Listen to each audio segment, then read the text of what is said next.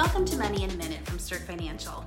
One of the best lessons we can take from celebrity money mistakes is this: don't mess with the IRS. Back in 1990, Willie Nelson was claiming a deduction for a tax shelter investment that was found to be illegal. He racked up over $16 million of taxes owed to the IRS. But good old Willie ended up creating a deal with them. He recorded a compilation of music called The IRS Tapes, Who Will Buy My Memories? In 2013, Forbes recorded that Willie and the IRS reached an unusual compromise. The compilation was released under a strict revenue sharing agreement, and you could buy it by dialing 1-800-IRS-TAPE. That's what helped Willie finally pay off the taxes that he owed. The lesson learned here: don't mess with the IRS. At the end of the day, we all know who's going to win, and not all of us are going to be able to get out of trouble by singing for our supper.